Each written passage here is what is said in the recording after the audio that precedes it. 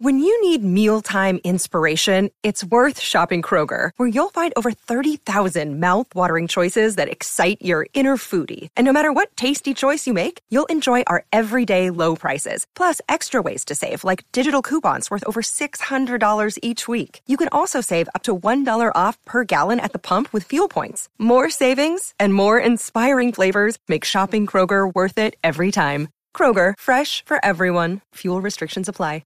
Another day is here, and you're ready for it. What to wear? Check. Breakfast, lunch, and dinner? Check. Planning for what's next and how to save for it? That's where Bank of America can help. For your financial to-dos, Bank of America has experts ready to help get you closer to your goals. Get started at one of our local financial centers or 24/7 in our mobile banking app. Find a location near you at bankofamerica.com/talktous. What would you like the power to do? Mobile banking requires downloading the app and is only available for select devices. Message and data rates may apply. Bank of America N.A., member FDIC. Yeah, hi. We need to change our reservation from 4 to 3. All right, we got you back down for 3. We'll see you at 8. We'll see you at 8. Thank you. Oh, nah, that's something I can see. Like, why can't they make movies like that?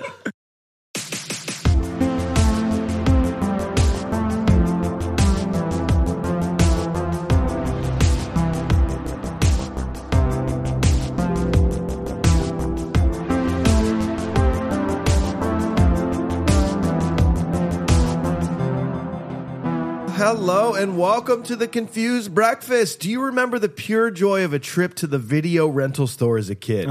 It's hard to beat the modern era in streaming platforms where you don't even have to leave your couch. But there was something truly special about grabbing your girlfriend, heading to Blockbuster, picking out a movie by hand, and taking it home to watch together in the comfort and warmth of your house. You know, how a date really should be, not climbing a mountain where she's going to die. Gotcha. On this podcast, we revisit and dissect some of our favorite childhood movies from that magical era to see if they still move us the way they did as kids. I'm your host, Mike Schulte. Joining me, as always, two dudes with a tighter bond than Brett and Evan, Sean Pryor and AJ Vance. How the heck are you? Don't say that word, man. I hate that word, man. Even for other people. I hate when other people are even work. I can't even think about the word work. I can't even be in the same car with somebody who's thinking about going to work. You mean you're going to get up? Yeah. What the fuck? Whatever, cheesehead. Pretty accurate description of Colorado still to this day. Let's just hit the slopes and shred more. Oh. Well, boys, on today's episode, we discuss a movie nominated for 3 Oscars, losing all 3 to Jurassic Park. Everybody that year. Well, yeah. If you were nominated, you lost to Jurassic Park. A movie that taught us all how cool mountain climbing was. Sly Stone's first big box office hit of the 90s after a series of disappointing movies. A movie that Sly Stone said was in his top 3 most ripped physique movies of his career. We are, of course, talking about 1993's. We'll be right back. It's a cliffhanger. Get it? Oh, man. Well, damn dang it. Ladies and gentlemen, it's time for another nostalgic journey to the past. And they say with we're the bad at Confused this. Breakfast. Sit back, relax, and enjoy wherever you are in the world. Take it away, boys. Well, if you are new to this podcast, we're going to be reviewing Cliffhanger scene by scene with a modern eye. But in order to do that properly, we must first discuss it with pure nostalgia. Going to start with Sean on this one. Sean, tell us the first time you saw it, what you remember, and what your nostalgic rating was. Basement VHSs, baby. You know it. You love it. I loved it. This was just me and my friend in elementary, Jordan. Shout out Jordan, sponsor us. We would just like hang out all day and play Army outside, and then we'd come in and watch movies, and this was one of them. All the Stallone movies, love them. Like this is bar none one of the best ones that we watched. Watched it all the time. Could give it a 9.5. 9.5 from the Shawners. AJ, what about you, man? You know, I love that you would go outside and play Army. We were so uncreative about things. We used to go out and play guns, and that was just what you did. Can we think of a more creative name? No, Want to play children. guns? Yeah, let's go play guns. Yeah, I've got one. Okay. How do you play guns?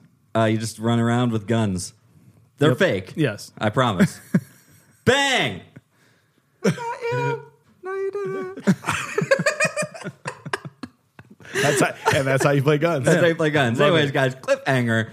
I left you on a cliffhanger there. Another one. Welcome to my irrational fear of heights. Yep. Here we go. I don't think it's so irrational. For whatever reason, this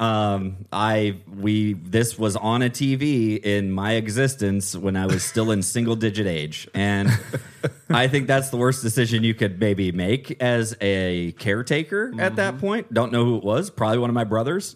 It was just like, oh, we're gonna watch a Stallone movie, and this was on. And in my mind, though, Michael Roker was not Michael Roker. It was Chris Lemon. Is the other guy from Thunder in Paradise. Yes, of course. That's all I could think of, and I was shocked when I saw it was Michael Roker now. But anyways, talk about the worst Mandela effect movie I've ever had for my life. We'll get to it. Scared the bejesus out of me. Didn't really ever want to watch it. I'm going to give this movie a 4.5. Wow. I'm kind of right in the middle of you guys. Like, I just remember being absolutely terrified by this opening scene. And if I could at least make it past that, I enjoyed the movie. But unfortunately, like, I had to always watch the opening scene, which I hated so much and scared the hell out of me. So it's got to be somewhere right in the middle there. It's going to be a 6.8 for me nostalgically. So that is nostalgically, as a group, we're going to be a 6.93, which is going to take us about middle of the pack of anything we've done. That is right below Waterworld, right above Con Air is how we feel about that nostalgically. Okay. Hey, that fits perfectly. It fits real good. Like, we're like, that's pretty good. No, I think that makes sense. I'm certain there's a Ulysses cut of all three of those movies. I'm certain for one of them, that's for sure. Well, and this movie was chosen by our friend, executive producer Josh Miller. He chose this movie and really wanted to hear us talk about it.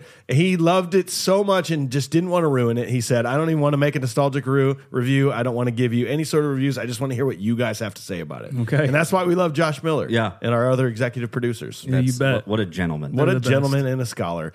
Well, we're going to strip away that nostalgic rating. We're going to go on to Sean here. We're going to start learning some important details of the movie. Sean, what do you got? Produced by Alan Marshall and Rennie Harlan. Premise by John Long. Screen story by Michael France. Screenplay by Michael France and Sylvester Stallone. So apparently in some movies, this is like the one time it's ever come up where it's just like, this idea was by John Long. Like, it doesn't matter. Like, it doesn't, who cares? No, I think that this premise was by the activity of rock climbing.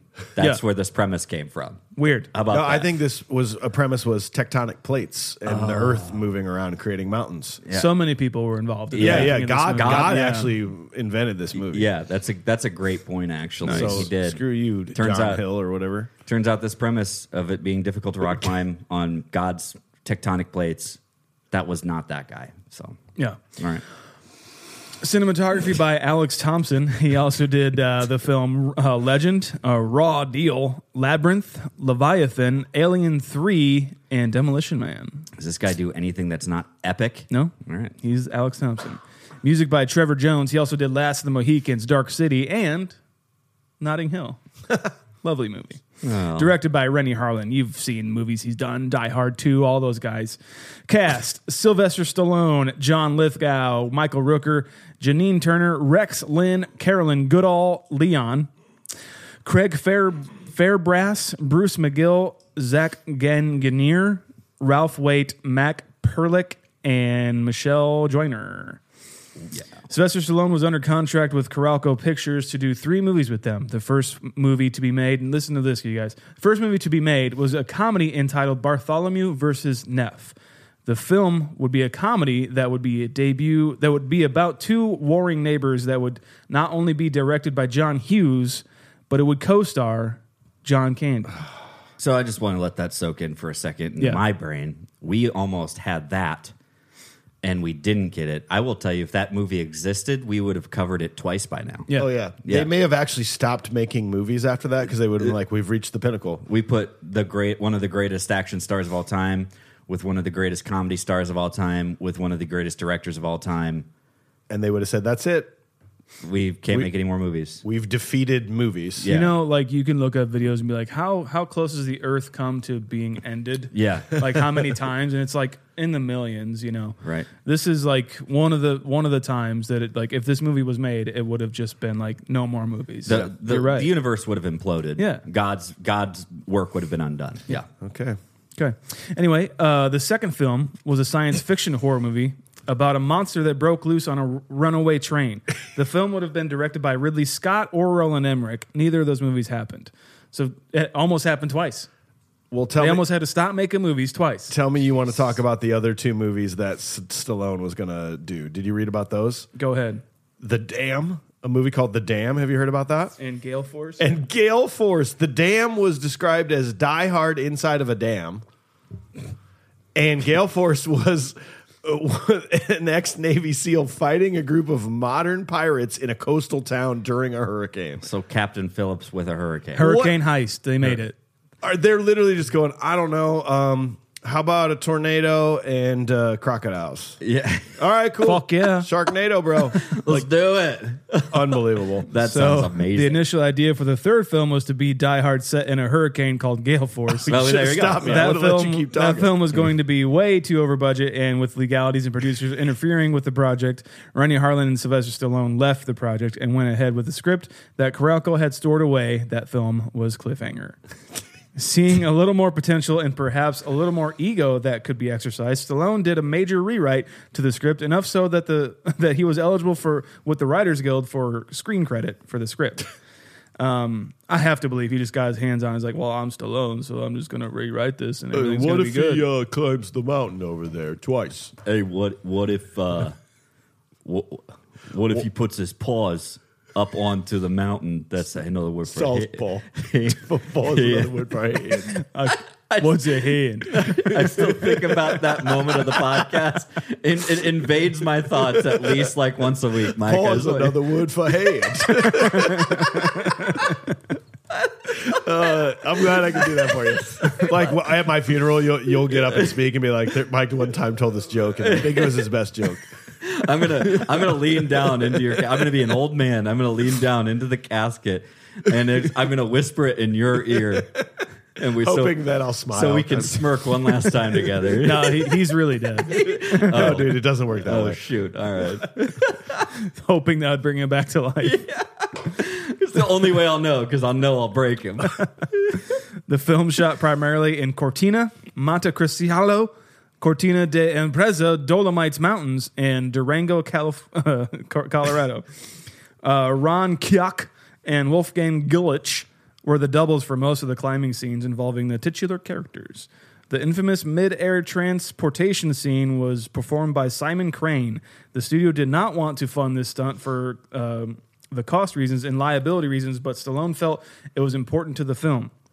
The actor forgoed $1 million of his salary to the stuntman to perform the stunt, which is in the Guinness Book World Records for the most expensive stunt performed of all time. It was one of the scenes shot in America because Italy would not insure the stuntman. Cliffhanger was released on May 38th, May 28th, 28th, 1993, and on a budget of $70 million, the film made $255 million at the box office and was nominated for 3 Oscars, which it did not win. Thanks, Sean. Let's move on to AJ. Let's talk about the critical, fan-related ratings and reviews. What do you got on this one? I can only imagine what the bottom of that cliff must look like now. Oh, we're talking about the tomato meter. Oh, Gross. Yeah, you're probably right. Gross. Don't do that. Okay, fine. 68%. It's not splat. It's a 68%. It's just a tomato. Yeah, it's a tomato. Of all the movies we've done, the critics feel that this is the exact same movie as American Psycho, Dumb and Dumber, and Clue. Interesting. Yeah. Okay. Critics are always right, guys. They're always right. Yep. Audiences had their hand in this too. Apparently, 52% from the audiences. Going over to IMDb, it's a 6.5. The exact same as last week. Road Trip. Fans think this is the same movie as Road Trip. Well, there you go. That's why we do this, guys. Yep. So you know what kind of playing field we're in. Was that last week? What day is this? What day is it? Let's call it a couple weeks ago. And, and just a friendly reminder that we are going to do a movie night where everyone has to bring a movie that's a 6.5. Yes. Yeah. That's between a 6 and a 6.5. That is the best idea we've ever had. I think I love is. That sounds like the greatest movie night ever. You can thank us for that later, guys. The critic consensus, I like this every now and again on the Tomato Meter. They will give you the consensus that critics have. It is, while it can't escape comparisons to the movies it borrows from, Cliffhanger is a tense, action-packed thriller and a showcase for the talents that made Sylvester Stallone a star. I would agree with you. There are some big takeaways on this. Empire said this is action filmmaking at its best, a career high for director Harlan and arguably Stallone as well. The New York Times, Janet Maslin said, all of the performers are upstaged by the film's breathtaking backdrop and by the fast and furious way Rennie Harlan, the director, approaches action sequences. She gave that an 80 out of 100. That's nice. Okay. So that's not bad. I guess that's pretty good. There was a bad one. James Beryl Dinelli. I think somebody mispronounced his name when they were talking about Cliffhanger. That's my guy from Surf Ninjas. Is that him? Yeah, I was like, I Real recognize Views. Funny joke, James. Real Views. Oh, great. REEL. Why don't you go get yourself a better spelled website? My guess is he went bad on this. He went bad. Because he does not find joy in anything. It seems that way. He gave this a 50 out of 100. He gave it a half. Hey, He gave it a half C. don't tip your hat. The dialogue, Don't you lower yourself. The dialogue is routine, frequently punctuated by cliches, and the character building scenes do little more than waste time. Thanks, James. Appreciate Do you there. little more than waste time. Yeah. Okay. I needed to read this one because this person had the audacity and confidence to make this his screen name.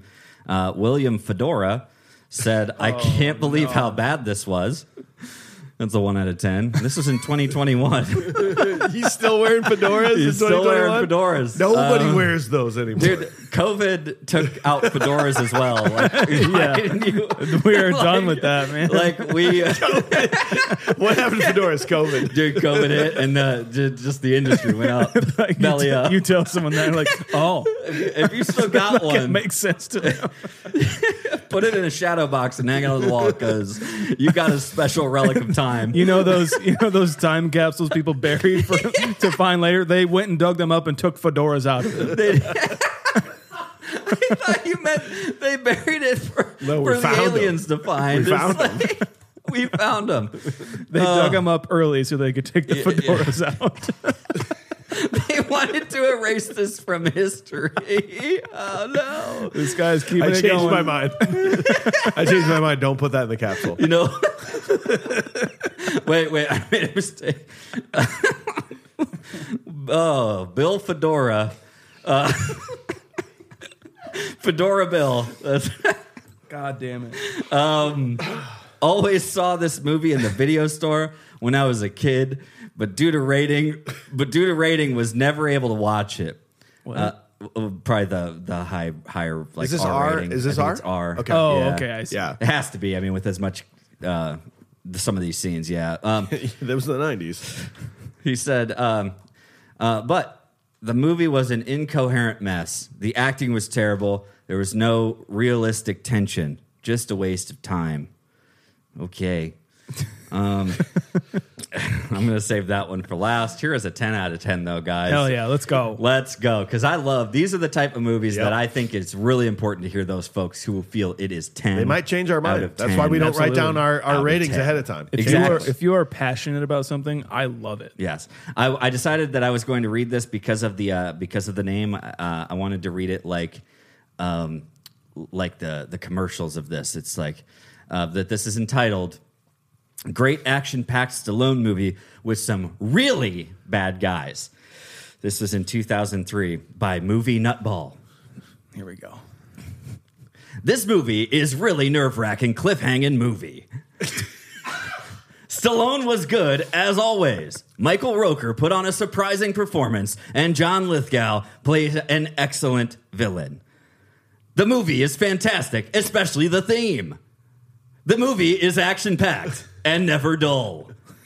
If you are a Stallone fan, then watch Cliffhanger. You won't be disappointed. I like that. Movie Nutball gave it 10 out of 10. Did he actually write that out? No. Oh, okay. Thank you. I should have said yes. Yeah. I should have just lied. Print the legend, dude. Oh shit! I deleted it. Oh, yeah. Oh, I cut that part off. All right, guys, this is the last one. I promise. This is a 1 out of 10. Cat Rufus 5591 in 2021 as well. Just called this depressing trash. Period. He put a period at the end of his title. ... So he started this as if he was in the middle of a thought. ... Depressing because of the money I spent to watch this garbage on the big screen. Depressing because I can no longer apologize to my late wife, Karen, who sat through this cliffhanger with me.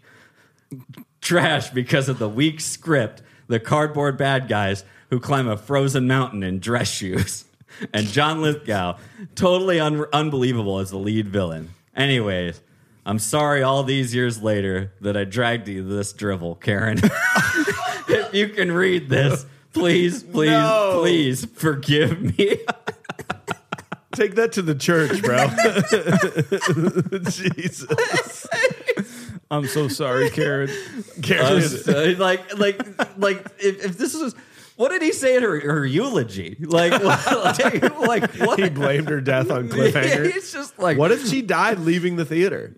Like maybe he could have told us that. Could have been a cliff hanging icicle above the marquee that fell. And maybe she fell in love with this movie and tried to rock climb and fell. Oh, maybe that's what it was. Yeah. She's like, you know what I want to do now? Oh, rock climb. Really? After seeing that? Yeah. Okay. There it is, guys. Karen, rest in peace. It's literally made it into somebody's, death apology. So there we go. Write a negative review about it. I want to he's on every website that you can publish something on, like saying sorry to his wife for showing her. Just in case, maybe in heaven they can only look at certain websites. It's just like there's just a picture, like you search for Cliffhanger review, and then you click over for images, and it's just a picture of Cat Rufus with a picture of his wife, like American flag in the background. You know there it is. You know there's an American flag. My friends, are you looking for a super offer for Super Bowl 58? Well, DraftKings Sportsbook has you covered. New customers can bet on the big game and turn $5 into $200 instantly in bonus bets. Think about it. You're going to be at the party. There's going to be dudes like me going like, oh, I bet the over and I bet this and I think this will happen. And it'll feel like a foreign language because you're just not involved.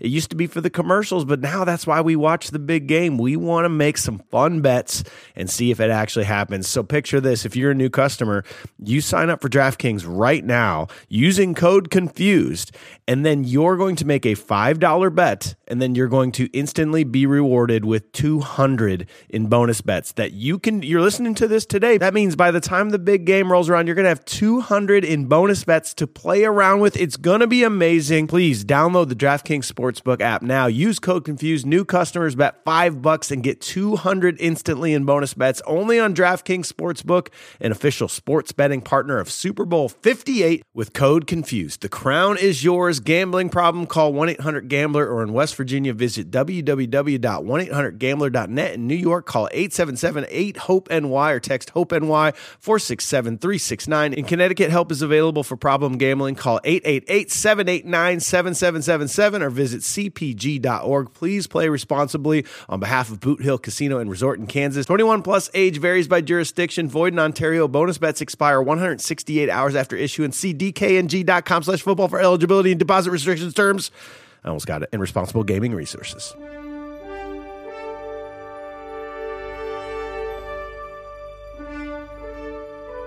Well, my dudes, I know you've been feeling pretty bad about all this online hate we've been receiving lately. I'm here to tell you to give it up.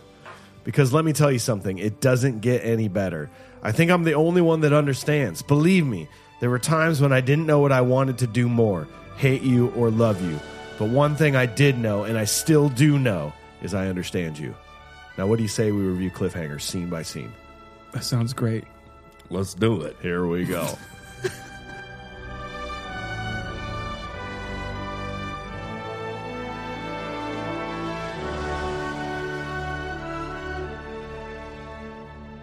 So scene 1, Rangers Gabe Walker and his girlfriend Jessie are dispatched to rescue their friend Hal Tucker and his girlfriend Sarah after they were stranded on a peak in the Colorado Rockies. Sarah's harness breaks and Gabe can't save her. She falls to her death. Hal blames Gabe for Sarah's death and Gabe is overcome with guilt, taking an extended leave.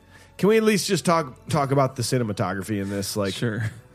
Or do you want to get right into it? No, go ahead. I forget how kind of beautiful this is. I mean, it reminds me again of why I absolutely love being in the mountains. Like if you get a chance to ever just like go to Colorado and you've never been there or any set of mountains, like it is a life-changing experience to just sit there and like look at this scenery. And that opening shot, like the title shot when the guy's like hanging and it's just a cliffhanger and it's that impossible thing. I mean, dude, they really did a fucking good job on this. Like, they even trick you too. Like, I don't know when it's actually Stallone and when it's not. Yeah, they did a really good job. And I don't know when it's a green screen and when it's not. That helicopter shot, like you see it's Stallone. Like, it's Stallone. He's like, oh, I'm hanging here. I'm going to climb around. Hey, yo, I'm one-handed. Check this out. And then, like, it spins around in a oneer and then shows them on top while he's coming up on top. Like, I think that was him, and I think it was really climbing, but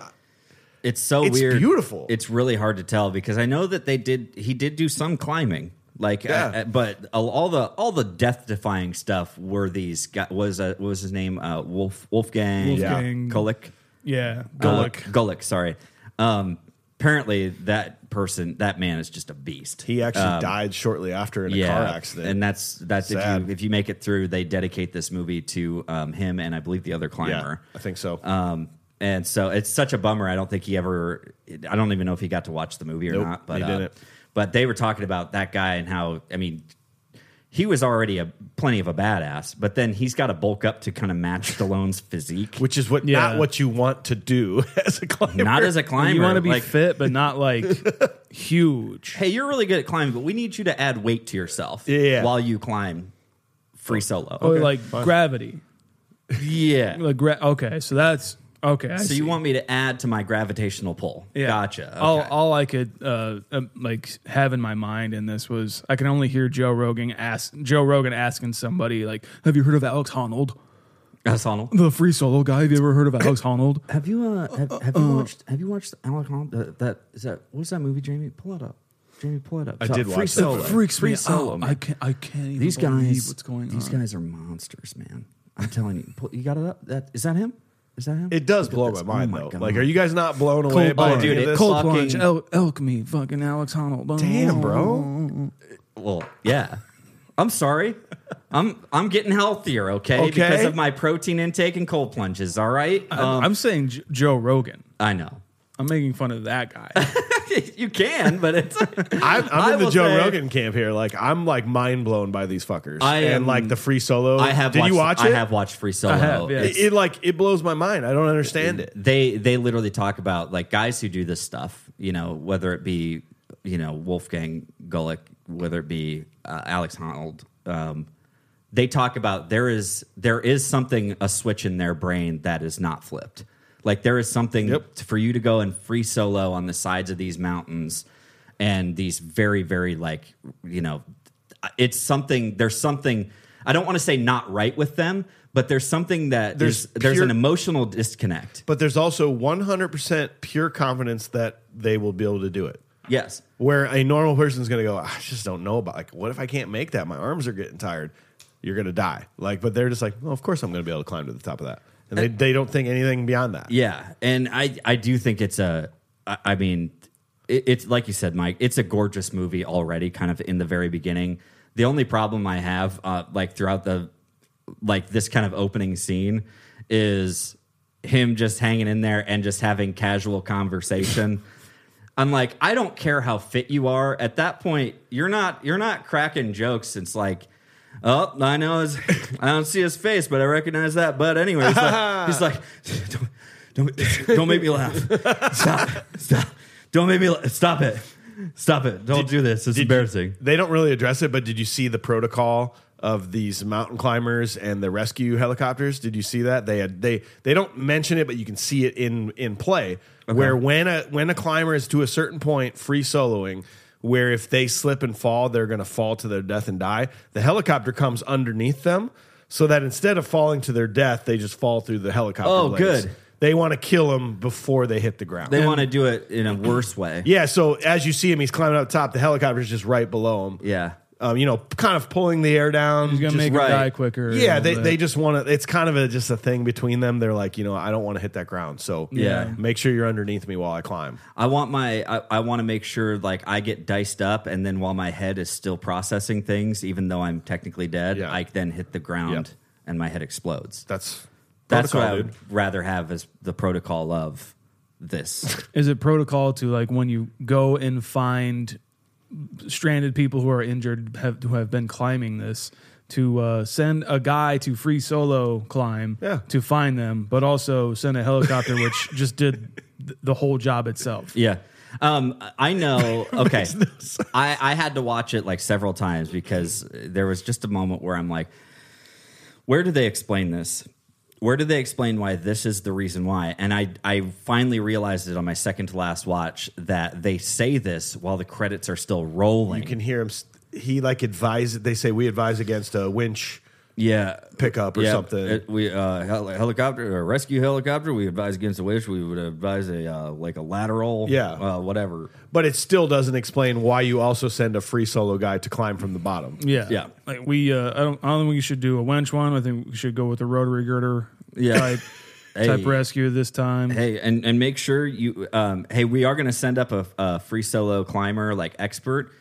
I can understand that you want the extra support for you got a person who's injured and somebody who's not really a seasoned climber on one of the most terrifying places on this mountain range. Got it. Okay, we already make some sense, right? But we're gonna send him on up, and hey, let's send him up with mediocre equipment. Yeah. I think it's a great idea. I think we should. I think that even though we can position this helicopter off to the side of the mountain, we shouldn't hover it like 10 feet above their heads and just like reach down and pick them up. Yeah. I don't think we should do that. I think we should land on a little itty bitty rock. Yeah, because I bet that's way more safe than teetering on this rock. I bet that's better. And let's make them traverse like a 400 or 500 foot gap. Yeah. And make them do it that way. You guys, I think that's a great idea. Sick. Awesome. Sick, dude. It brings up my most my biggest question about this whole movie, and it's just why, dude. No, but just why to everything. No, you have to go into this movie going why. Yeah, and you just have to say it nonstop on everything. Because why did he? Okay, there's one of two scenarios here from Hal. Either Hal's girlfriend, is actually a seasoned climber. Or at least good enough to climb this, because you kind of have to be to make it up this. We just saw what Sly was doing. Yeah. So then if that is true, then why is she so freaked out and she can't do a simple task like moving across this wire after climbing that entire thing, being a good climber? If that is not true, she actually shows that she's not good at climbing and she's just terrified of this whole thing. How the fuck did she make it up there? A miracle. Sean, I've climbed the tallest peak in the continental United States Rockies, Mount Elbert, 14,400 feet above sea level. Never once did I actually have to climb. Like it's walking. Oh, yeah. It was the hardest thing I've ever done in my life, to walk up a mountain. Yeah. This is climbing with no gear. I don't understand this intro at all. Any of it. When I was in, we were on like a big trek thing in the Boy Scouts or whatever, and part of our trek we got to go past. Well, it was kind of like one of the more iconic like peaks that you could go. It was in New Mexico, and it's like one of the more iconic peaks. And the last like 100 feet, you kind of have to it's like going up the aggro crag, right? Yeah. It's not climbing. It's like you're hike trekking it like steep rock incline. To rock. It's like 45 degrees to 50 degrees of an incline. It's not that. It's exhausting. Yeah. And you get up there and you're like, why did I? Okay, I mean it's beautiful, but fuck. Yeah. what cost? I can relate. You know, the hill at Roosevelt. Yeah. See? When we go sledding down that hill, you know, you just go sledding and then you have to walk up again. It takes like Joy. Yeah, Not 12 minutes. You know? Joy, not joy. Exactly. And again, I mean, and the rush of sledding is worth it, I guess. But then in the end, you know, my calves are burning. I like to think that it is. Calves are burning, man. That's what I'm saying. I mean, I got to drive up a pretty steep hill every now and again. That is exhausting. No. Yeah. No, but I just like to think that I wonder how far into their relationship they are, right? Like, what date would this be? They've definitely had sex. They've definitely Are you blinked. sure? I feel well because he says sex. better than sex. Well, you know what's better than sex is not climbing this mountain. But then what if you had sex on the mountain? On the mountain. Do you think they did? They had to have. That's probably how he put his knee out, man. He didn't put his knee out. He was just trying to kneel down. God. Yep. And yeah, And that's why she was kind of like, she was sort of bundled up, just being like, It's not like a fracture or anything. It's like his knee is scraped up, Right. And Oh, he no. just can't make it down because he was. well, because I don't know about you guys, but after a long, don't much do of not that. switch to that camera. Too much of this on your knees. Stop it, John. yeah, because that's when your quads are just on yeah. fire At high altitude. I mean, you talk about like just a great workout for your quads. I'm sure hockey players are in on that, but then you know, great behind the. Never mind. Yep. That thrusting, it'll put you out. Regardless, how far into this are they? 3 dates, 4 dates. Like, I feel like this is the point where she is just still trying to impress me. Like, oh yeah, like I rock climb. No, I love that. But you can't fake that. You can say, yeah, sure, rock climb. You would never make it up that. What if the backside of the mountain is like an easy trail? It probably is. It's like, well, you can't go up that way. It's pretty foggy, so you're gonna have to free solo the other dangerous side. It's like, I think I'll take my chances. like they were having dinner like 2 nights before this, like all 4 of them probably, I imagine, and Stallone was like testing her to be like, are you actually a good climber, or have you done this at all before? She's like, yeah, I know, I've done it before. And she mentions like, I know about carabiners. yeah, Like that's the only term. He's like, good enough for me. I know. Good enough. I know how to use a carabiner. So Look, I that's have it. one right here for my keys. A carabiner. It's to carry things, right? Yeah. You're good. A carabiner. Yeah, I think you're good. So one of these, right? Yeah. You're good. Oh, thank you. We'll see you up All there. right, cool. I'll see you guys tomorrow. Well, even then, too, like he kisses her and he's like, "See that?" He's like, "Yeah, I fucking did." yeah. What the hell? What the hell? And like, even she's like, And Jesse's like, hey, this is getting weird now. "Yeah, I think Jesse probably dropped her ass on purpose. Let's be real. we still on for dinner tomorrow night." Not if Jesse's get involved. Yeah, I was honestly nervous. One of you was going to bring up the idea of like, do you think like Gabe and her had a thing instead? Wait, was one of you going to bring this up? Oh, okay. No. But I was like, no, come on. They're all just good friends. They're right? just good and friends. They're just nice to her and stuff.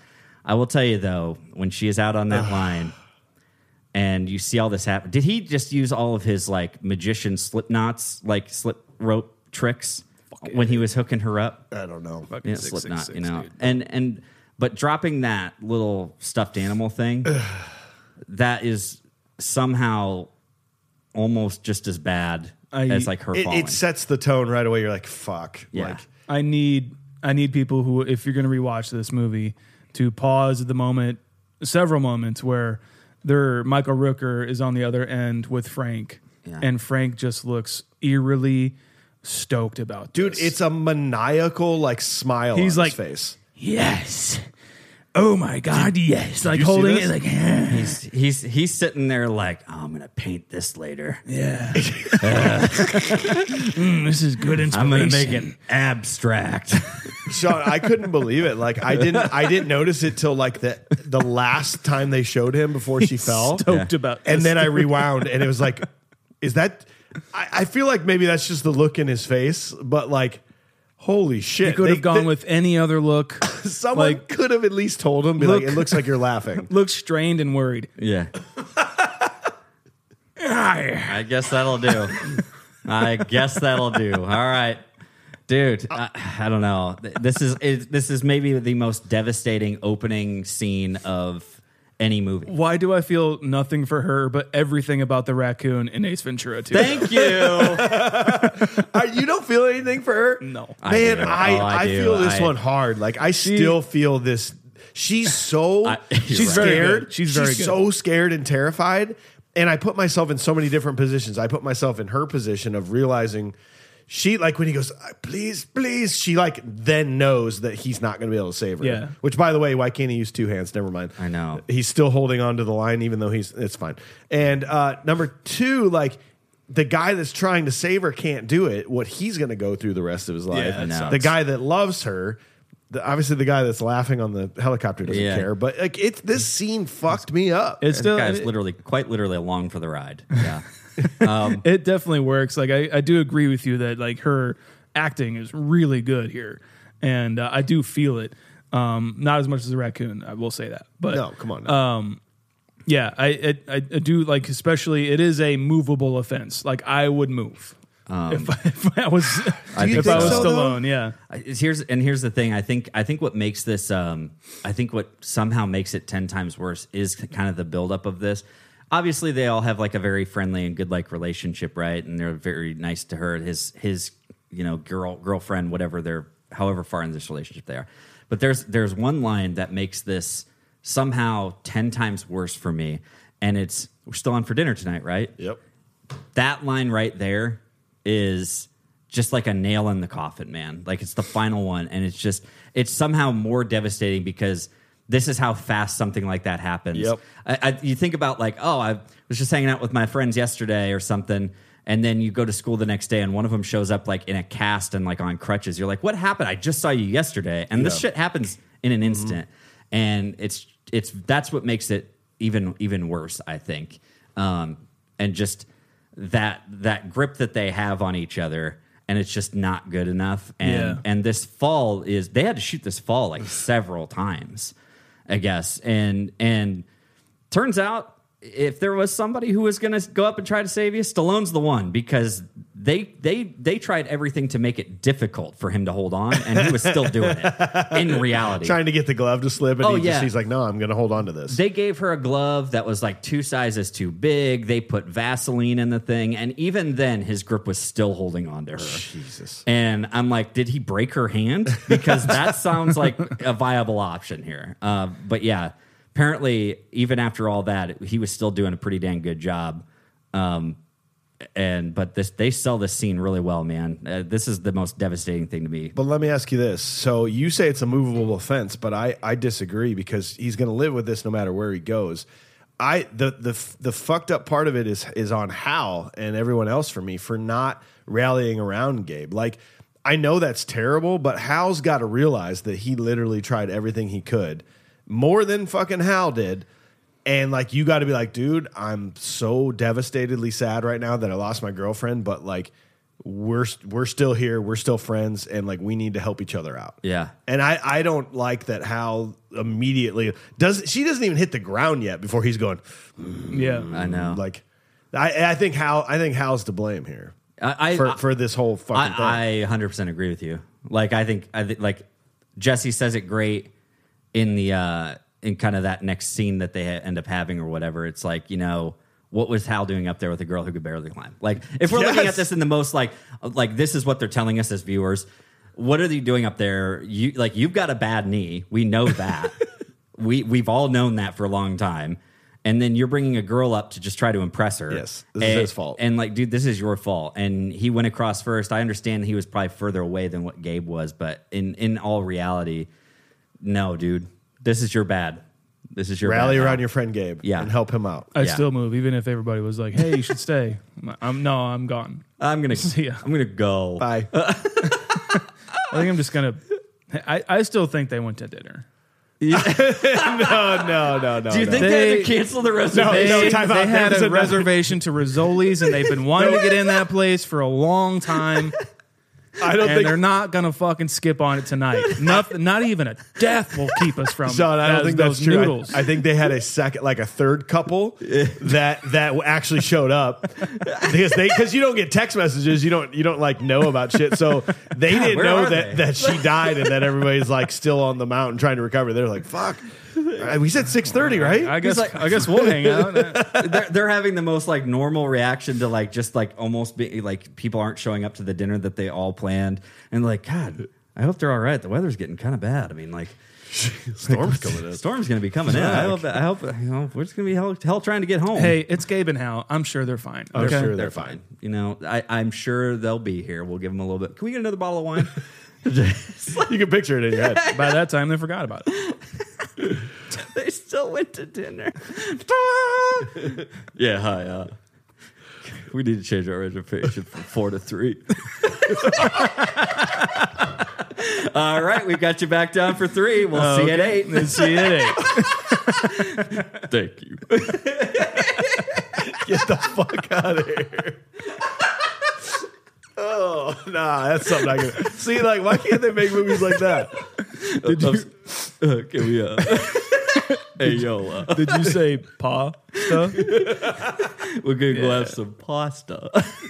South Pasta. We're going to my new restaurant, South Pasta. Let's be real, they definitely did not go out to eat that night. So with that quick of a change of plans, they would have needed something delicious at home, a great meal option, and luckily our sponsor Factor could have been a lifesaver for them. Well, not Sarah, Gabe, Hal, and Jesse, of course, the threesome now. If you haven't heard of Factor, they deliver pre-prepared, chef-crafted, and dietitian-approved meals delivered right to your door. You'll have over 35 different options per week to choose from, including keto, calorie-smart, vegan, and veggie, and more. A few weeks ago, Sean knew he wasn't going to have any time to worry about cooking food at home, so he actually ordered a week's worth of Factor meals, and he wouldn't shut up about how good the meals actually were and how much time it saved him. He was droning on and on to anyone who would listen about how convenient it was to be able to have a nutritious meal ready to heat up and eat in 2 minutes, no mess to clean up, no preparation. I saw him corner AJ in our break room and tell him how each Factor meal was the perfect amount of food to satiate your appetite and not feel like hell afterwards because you ate too much. I actually signed up on the spot because I was sick of hearing him talk about it. I ended up loving it just as much. The meals were delicious, especially all the add-ons you can choose from. The breakfast choices and smoothies in particular are my favorite. Absolutely incredible. And so now Sean and I both gang up on AJ and tell him things like how we've done the math, Factor's less expensive than takeout. Every meal is dietitian approved to be nutritious and delicious. So please join us. Head to factormeals.com/confused50 and use code confused50 to get 50% off your first box and 2 free wellness shots per box while subscription is active. That's code confused50 at factormeals.com/confused50. You got to check this out. That is 50% off your first box and 2 free wellness shots per box while your subscription is active. Let's get back to the show. At the U.S. Treasury office in Denver, Treasury agent Travers is preparing to leave on a flight with several large containers of printed currency totaling $100 million. FBI agent Matheson, who's being transferred and is bumming a ride on the flight. On the plane, Travers begins to take over the plane, shoots Matheson and the other agents. Another plane flies up next to him, and they begin to transfer the briefcase midair. Matheson breaks up the heist before the cases fall to the ground, and both planes crashes. The heist crew radios for help. Gabe and Hal set out to rescue them. Either one of you can start this, but I do want to just say, why? Yeah, why? Why? This whole thing. You guys are master heist, like thieves, whatever. This is the best you could come up with? And they even go to the trouble of saying like they're $1,000 bills that have basically no value other than in like other countries or something like that. In like large like currency exchanges with other countries. Yeah, I had to look this up. I'm like, did those even was that just like movie money? But like, no, they existed, I guess. But yeah, you're right. They're only worth something in certain areas. Yeah, you can't go in. You can't go down to Walgreens and be like, yeah, I need this Red Bull and a bottle of ibuprofen and a bottle of ibuprofen and some liquid IV. It's like you're paying for your hangover cure with $1,000. You got change for $1,000. Can you break 1,000? What? Like didn't this feel very Dark Knight Rises intro? I was like, eat your heart out, Christopher Nolan. Right? This is fucking badass, dude. It's pretty good, right? Yeah. Like I still don't understand like the premise of any of it. I don't understand what the fucking plan even was and who was even a good guy. It's so hard to understand what actually what the plan was and what actually happened. I think the plan essentially was they're just taking, because it's like a Brinks security money thing, like money. Yeah, like it's an air. They're transferring. It's an air. Like what are those? The armored trucks. car. Yeah, air armored car. Thank you. But this guy, this Agent Matheson, was in on it. Like, no, he wasn't in on it, but he was following these guys, assuming something was going to happen. This was like, sure, okay, right? Yeah. Like he wasn't just hitching a ride. They planned for him to get on this That's plane. right. Yeah, they kind of explain it a little later, kind of after the fact. Like we put a guy in there to see what was going on. But then is this sort of like a Dark Knight thing where like they're all in on it, all the pilots and everybody on the plane, but then they all get shot and killed so that less people are getting a take of the money? Or Travers is like, no, brothers, they expect 2 of us in the wreck. See? Like, were both of the pilots in on this, or just the one? Or I just had so much trouble figuring it out. I agree with you. Like, I started kind of just piecing it together from Travers. By the way, if you're ever wondering, is it one of our reviewers, Travers? Peter Travers. Yeah. I'm just saying he got a bad rap here, bro. Because if there's anybody in a movie named Travers, he's probably a bad guy. Yeah, duh. True. So sorry about that, but it's like, so we realize that Travers is obviously in on it, and then he goes in and has that conversation with the pilot, but he has that very he's over it. It's this very direct conversation with the pilot who's in on it, right? Hey, they're coming in too slow, or so drop back to this and drop back and go down to 15,000 feet or something like that. He has this very real conversation with the other pilot who's in on it, and then the other pilot doesn't seem flustered by this. No. So, and then the other 2 guys, I have to assume were not in on it at this point, because they were doing their job. Right. That's what I thought. And I think this is a great moment because as a viewer, especially in the first time, you are wondering, like me watching this the first time now, I kind of forgot about this. Yeah. And I was like, wait, who is on? Right. So I don't know. Sorry, what were you gonna say? No, that's, I agree with you. It's just like, I thought the 2 guys were coming to, because they should have believed Matheson, but they didn't. So, which made me think that they were on Travers' team, but then Travers killed him. It was like, okay, whatever. Yeah, like I think they were on Travers' team, like they're in his for his actual job. Yes, right, yeah. Right. Yes. Okay. Yeah, they were all like a part of the same team, but then Travers is, in my mind, just turned. Right? Yeah, he's lost the plot. Even 12 years, and they took my pension. Yeah, Rex Lynn as Travers. I really like to see him as a bad guy because he's usually the cop in movies. He's usually like the guy, or like the head, or like the partner of the detectives who are looking for the guy in movies. Yeah, think like Rush Hour. Yes. Right. He's like typecast in this at this point, I think, and I love him in these roles. But him being an actual bad guy is pretty great. Yeah, I really like it. And then there's another. Well, Michael Rooker as a good guy. He's like you always see him as a bad guy in movies. Yeah, always. And so like those 2 kind of switching, and like this is just a great cast, by the way, too. It's just like great 90s who's who of action stars and character actors. A lot of B-list character actors. I love it. It's so great, especially Michael Rooker. But yeah, I mean, it's a pretty fucking awesome scene. This movie cost $70 million to make, and they're gonna do with that. Like what, $70 million, like 120 these days, something like that, around there. I mean, yeah, close. What was this? 95, 93. 93. Then it would actually probably be pretty close. Somewhere around. I mean, that's a shit ton of money. The problem I have is that some of this movie is just so good, and shot so beautifully and believable. And then there's just moments where you're like, who let this go? Who let this say, yeah, that's the final take? Sounds good to me.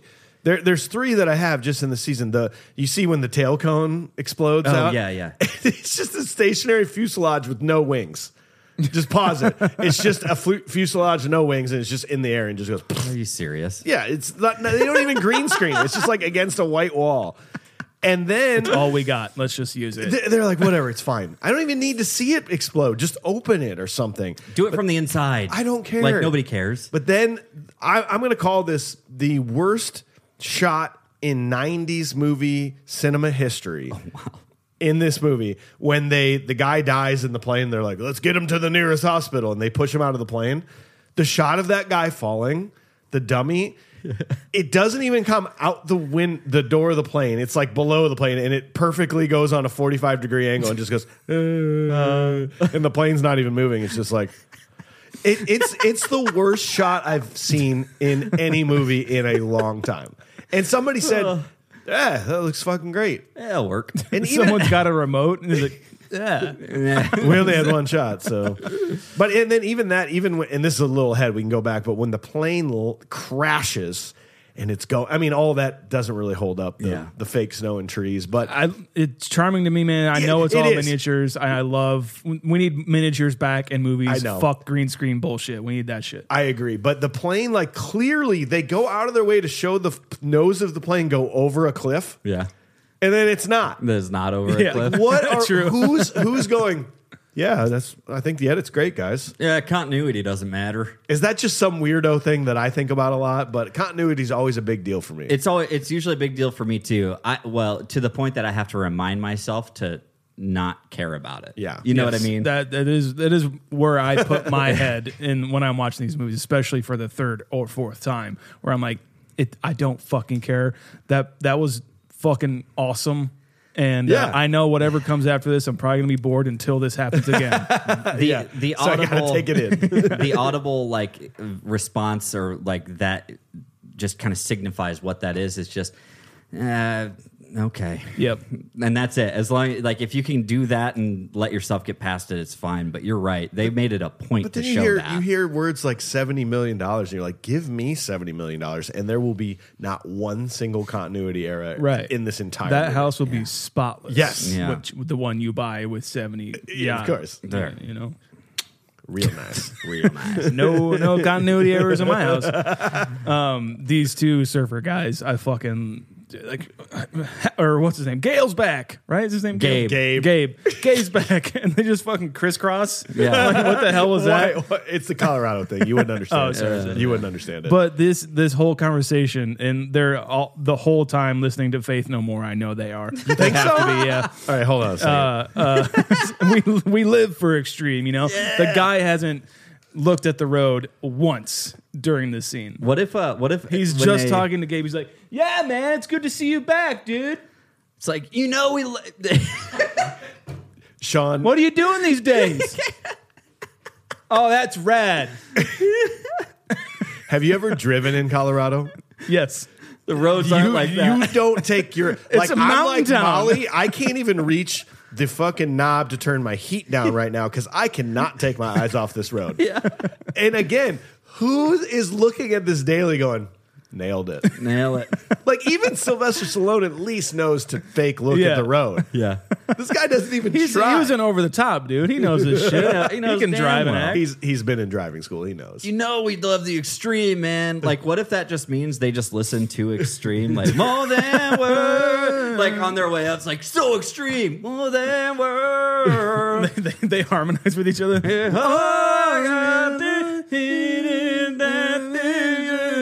we go. See, and that like they're working on the harmonies came out in together, 90. and then they're like, "All right, dude, we're here. Hell yeah, bro, let's go."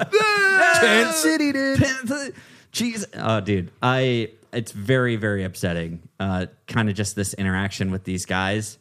It doesn't seem totally necessary, other than the fact of placing them as another point of tension later on, I guess. Do you feel like you could have just completely written these guys out of the movie? It doesn't change anything, really, right? It makes me feel like they had some sort of bigger part and it got cut from the movie. You know what I mean? I think it was just another excuse, just like Point Break, to try to trick the general public into thinking that you can talk while skydiving. Oh, yeah. Like to have conversations. Okay. You know, because I think they really wanted to trick the general public to be like, no, it's cool. When you skydive with your friend, you can just be like, this is so cool. It's radical. You have to. It's mandatory to say it's radical when you're skydiving. Yeah. Oh, yeah. And you have to be able to hear each other say that. Oh, radical. This is radical. And so, okay, 3, 2, 1. More than words. It's like okay. So can we talk about John Lithgow as Quaylen? What do you think? I think it could have been so much better, to be honest. You have John Lithgow who is a prolific scene chewer, and I think that he's doing it somewhat. He's like not a classical actor, right? Like Yeah. he's like a Broadway type He's guy. one of the believe best. so, Like yeah. you know, Trinity Killer and Dexter and shit. Like amazing villains. Like specifically too. Think about him as a villain? I do. I most times like what I do think of him as is Harry and Henderson. That's how I But picture him. it's like this role is particular. I think that because it was Christopher Walken who was cast. Dude, come on. First as Quaylen, and then like John Lithgow was like an immediate replacement. Well, that's right, because he was more like a second, like in command bad guy. Yeah. Is I think what John Lithgow was supposed to be. Okay. But then I think you're right. They lost whoever they cast. You said Christopher Walken. And they lost that person. They were just like, John Lithgow's here. Let's put him into this role. Yeah. Like something like that. Like I like his performance a lot. I just think that it could have been, I don't know, maybe I wanted it to be a little bit more over the top. Yeah. Because I wanted more of like a stupid grit. I wanted his part to not take the movies too seriously, which every other aspect of the movie does. You know what I mean? Yeah, 100%. And my question is, did they mention like his nationality? No. We just know that he's like either European or he's like English or something like that. He's an evil villain. And so That's all. I honestly believe that might be, if he didn't have to do that accent, it actually would have been better for him as a villain. Okay. And I know that that's nitpicking, but I just feel like the fact that he had to, you know, kind of I must talk like this. and it's like, yeah, we get it, but Don't bother buckling up. You may not want to survive this. get him to the hospital as fast as possible. You know how the best villains are the ones that you're truly terrified of? Like you almost just don't know why they're doing it, but it doesn't matter because you're just so terrified. I'm not terrified of this character. Like I'm thinking of like obviously every villain ever in the 90s was supposed to be Alan Rickman, you know, like Die Hard. Yeah. But they just like I was terrified of Alan Rickman in Die Hard, but this is just like, oh dude, just fucking punch him in the face. He's an old guy. Like Yeah. Let's do it. I know. We don't know a lot about his like actual bad guy background, other than the fact he's some sort of glorified money launderer. Yeah. Let's be real, and like he just knows what he can do with these $1,000 bills. So, but my thing is, I think he should have been up there with those guys, like you're talking about, like RoboCop. Who was that in RoboCop? Red Foreman. Why can't I think of his name? Regardless, you guys, Kensington. you guys talked a lot about him. Kurtwood Smith. There you Kurtwood Smith. Thank you. You guys talked a lot about him being this like unhinged guy, Yeah. and he's terrifying. And I was waiting for, when I heard we were doing this, I was waiting for this moment to be like, is John Lithgow going to fall into the same vein, you know, of these types of guys? Alan Rickman, Kurtwood Smith, Dennis Hopper, like those kind of guys who they can feel that unhinged, and I feel like it may have missed the mark. If you're this making time. a top 20 evil villains from 90s movies, like this isn't one of them. It don't should have know. been, is what I'm It saying. should have been. Yeah, It I should have think you're been. exactly right. Where comparing him to Alan Rickman's like that's probably what Rennie Harlan was going for. Like Yeah. just do Alan Rickman and Die Hard. What if it was Christopher Walken though? True, you 'Cause, know. like, Christopher Walken does wouldn't have he done s- that accent. No, and that's fine. I don't need the accent. And that's what I'm saying. He would have been like, wouldn't nah, this is how I talk. You know? That's my Christopher Walken. It's good. It's very good. No, but I think Been working about on it. this era of Christopher Walken, like he kind of was a bad guy in a lot of stuff, like Wayne's World 2, True. Suicide Kings. Remember True. that movie? Yeah, yeah. Like, and King he of New was York. sort of terrifying in all that stuff. So I don't know. Maybe Yeah. I love, and let's specify John Lithgow. I fucking love him. Yeah. But, Oh, yeah. But just like, this is where this movie, like now that we've hit the ground and we're on the adventure, like this is when I could kind of take it or leave it. Yeah. He does seem like a person that certainly this is what happened to him. He got thrown into this role a day before Yep. because Christopher Walken walked out. He went walking, and You got it. yeah. Give him the belt. Christopher walking off this set. Whoa. Got him. Come on, dog. Okay. Chill out. All right. Come on. We are all on the nose. We're there. having fun. We're having a good time. But it does seem like that's how it ended up. He had to play this role, and he did get thrown into it kind of last minute. Didn't have the time to really hone that performance or that character. He made a choice and was just like, well, I'm going with this. Yeah. All this talk about mountains just gets me all nostalgic just for going to the mountains and staying. Like one time we went up and stayed in a cabin outside of Leadville, Colorado, 14,000 peaks on each side of us, and we're in a valley at like 9,000 foot elevation, just in the middle of fall. The aspens are turning colors, and immediately upon having that imagery, I think about drinking Cedar Ridge whiskey. I don't know what it is about being in the mountains, especially when it's kind of crisp up there, and like having a little nipper of some whiskey, whether you're skiing, shredding some nar down a mountain, or you're just hanging out by a bonfire in this beautiful mountain valley. And I know they would have loved some Cedar Ridge whiskey if they were up there stuck in this movie, trying to warm themselves up. We've been talking about them forever. You got to check out Cedar Ridge whiskey if you haven't done so already. Maybe you're not a whiskey person. We think you're still going to like it, but think about somebody in your life, maybe a parent, maybe a relative, maybe a husband, wife, whoever who does love whiskey. This is something you're going to want to get for them. We recommend 3. Typically, we say either the flagship bourbon, just the regular bourbon. That is perfect if you're making craft cocktails at home. Otherwise, the quintessential American single malt is winning awards like you would not believe. It's one of the best single malts you will ever taste, and that's like for your big time whiskey aficionado type people. Put that in a glass, maybe neat, maybe with a cube. Otherwise, get crazy with us. Let's try some Slipknot approved Cedar Ridge whiskey. That would be their bottle number 9, where they did rye and bourbon all together. It doesn't matter. You're going to love everything that you could absolutely try from these guys, and you got to go check them out at cedarridgedistillery.com. Learn more, have it delivered straight to your door if you can. Find it locally. It's just one of the best ever, and we love it. cedarridgedistillery.com. We love them. It's in our backyard. Trust us. You're going to love it. Drink responsibly. Let's get back to it. Yeah. Well, let's move on to scene 3. So Hal and Gabe find the group and are forced at gunpoint by Quaylen, the leader, to help them find their briefcases. Gabe's forced to climb up the face to reach the case. He severs the rope and triggers an avalanche. When they see the money from the first case fluttering away, Quaylen believes Gabe is dead and orders Hal to lead them onward to the other 2 cases. Gabe races ahead to find Jesse at an abandoned cabin. The next morning, Quaylen orders his men to split up, one of whom, Ryan, spots Gabe and Jesse before attempting to shoot them. However, Gabe blinds him, dropping the assault rifle before tackling the man down a snowy incline. Right before the scene started, we get the Hal and Gabe reuniting thing here. Yeah. And I can tell you one thing. If I failed to save my best friend's girlfriend from falling 4,000 feet to a splattery death on sharp, jagged rocks below, the next time I see him will not be with my back on a ledge. Yeah. You just got to make sure that you meet in a bar in a really public setting to for that first. Oh, hey, back. Hal, long time no see. Damn it. Yeah, there's no background music. There's no other people that you could be consorting with or pretending to. You can't offer him a drink. Nope. You just have to say, hey,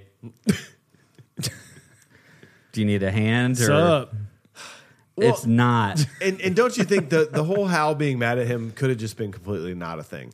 Yeah. Gabe still could have been like, I gotta leave. You don't know what went down on that ledge up there. Are you like is that Stallone playing Forrest Gump? No, I don't know. I'm not good at accents. I'm just saying. You don't know what went down on the ledge there. You didn't know it went down on the ledge up there. Yo. I don't know what went. You don't know what it's like on the ledge down there. Do it. But for real, because then they go right away from this, you better stay off me, man. Yeah. To you're my best friend and I'm trying to help you survive. Yeah. And also, man, they get caught pretty quick. well, they were trying to find him. Well, I just the movie makes it seem so quick where I'm just like, oh. Well, all right. Turns out the station's just down there, just 100 feet down the hill. They just walked up. They go, "Hey, we're here." Well, I think thank God. we saw them climbing and shit and bickering and whatever the fuck they were doing.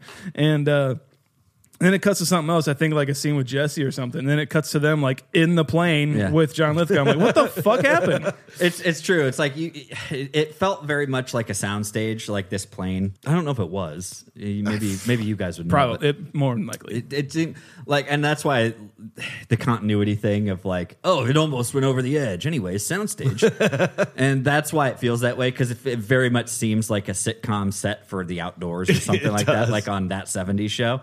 Speaking of Kurtwood Smith, they're just like walking up like, we're looking for climbers. Just people who got stranded, and then they walk up. It's like, oh my god, a plane wreck! Oh! And then it's just like they're just overtaken by guns. And you're like, well, no.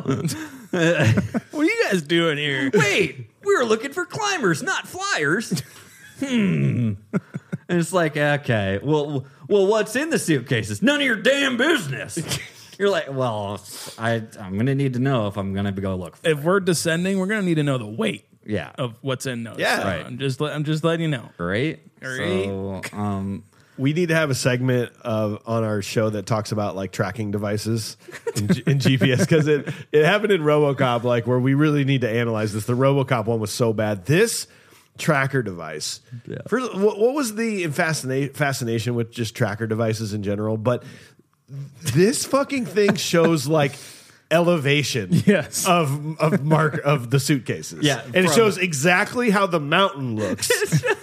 In what world did they think this was a fucking thing? Let's break this down, because we saw in the scene where the briefcases fell that it was like a flat plateau with like trees and shit. They fell together. And then when they show the tracking device, it's like, yeah, that one fell on the tippy top of that mountain right there, and this one's like on the side over here. It's like it's like setting up for like a video game mission or something. It's like, you're gonna have to go recover these all before they kill your partner. And it's like, look out for the Goombas on your way. One's easier to get, one's medium difficulty, and one's all the way on the top of Mount Death. And it's just like, okay, well, there's a little bit too on the nose here. Okay. You're right though, because it's showing like the side profile of the mountain range. It makes no sense. And then there's like there's a code combination, and like the only response that Travers has is like, yeah, 150,000 combinations. Yeah, but there's just one thing, right? Because he can't try 150 different combinations every 15 minutes or whatever. Yeah. So there has to be like a main password to just get them in there. Yeah. Like, right? Like, come on, dude. Like, what are you talking about? Wait, were you guys thinking that he typed in 150 things every time? I'm just saying, like, why is that relevant? It's like, we get it. Statistically, like a 6-digit passcode or something, the odds of guessing it is 150,000 to 1 or something like, or whatever it is, right? Whatever. Who gives a damn? That's why, that point exactly. Who gives a damn? Why don't you just tell me the code? There's one code. I don't need to know the odds. All right. Okay. We're not at a craps table. And that's for the tracking device? Yeah, well, that's for his Star Wars snowblind. Yeah, his like military grade. Yeah, gotcha. It needs a holster. Yeah, for him. his what was that Nintendo VR thing that he's got? Like that's what he's got. It's a Virtual Boy. I don't know. He's just like looking at this thing, and it has this blind on it, and everyone can see it from out here.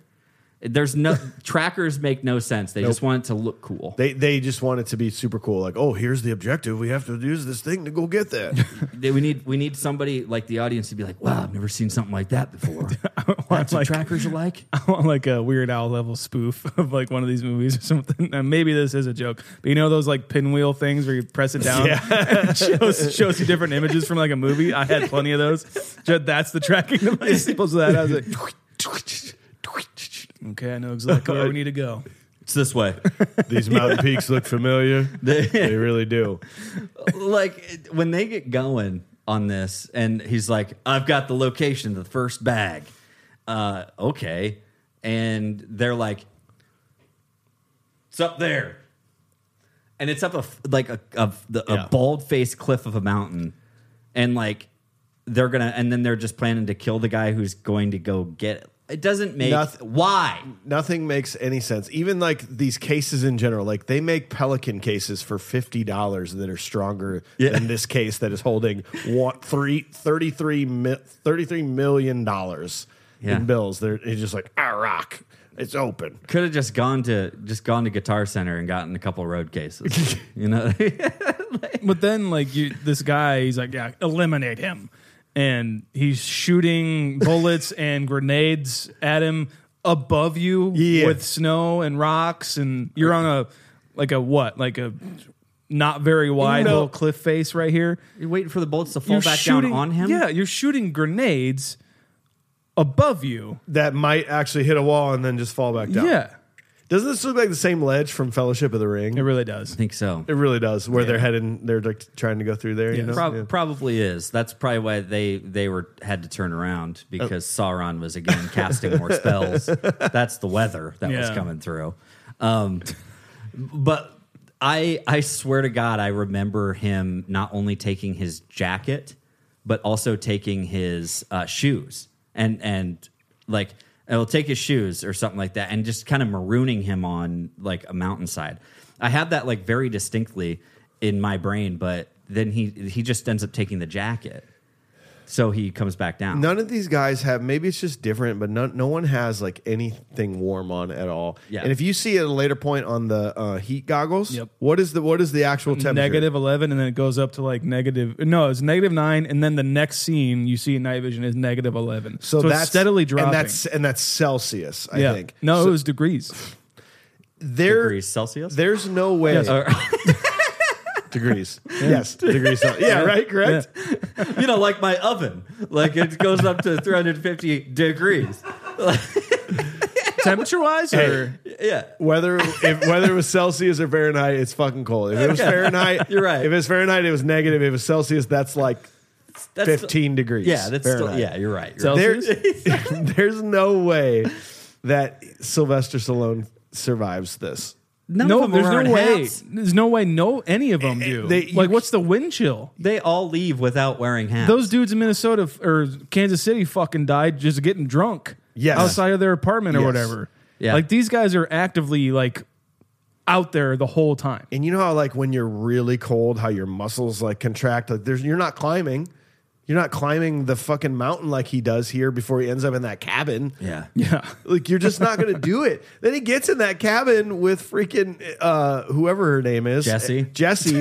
And if you thought Sylvester Stallone was hard to understand in the first place, then you have him shivering cold. I'm so cold.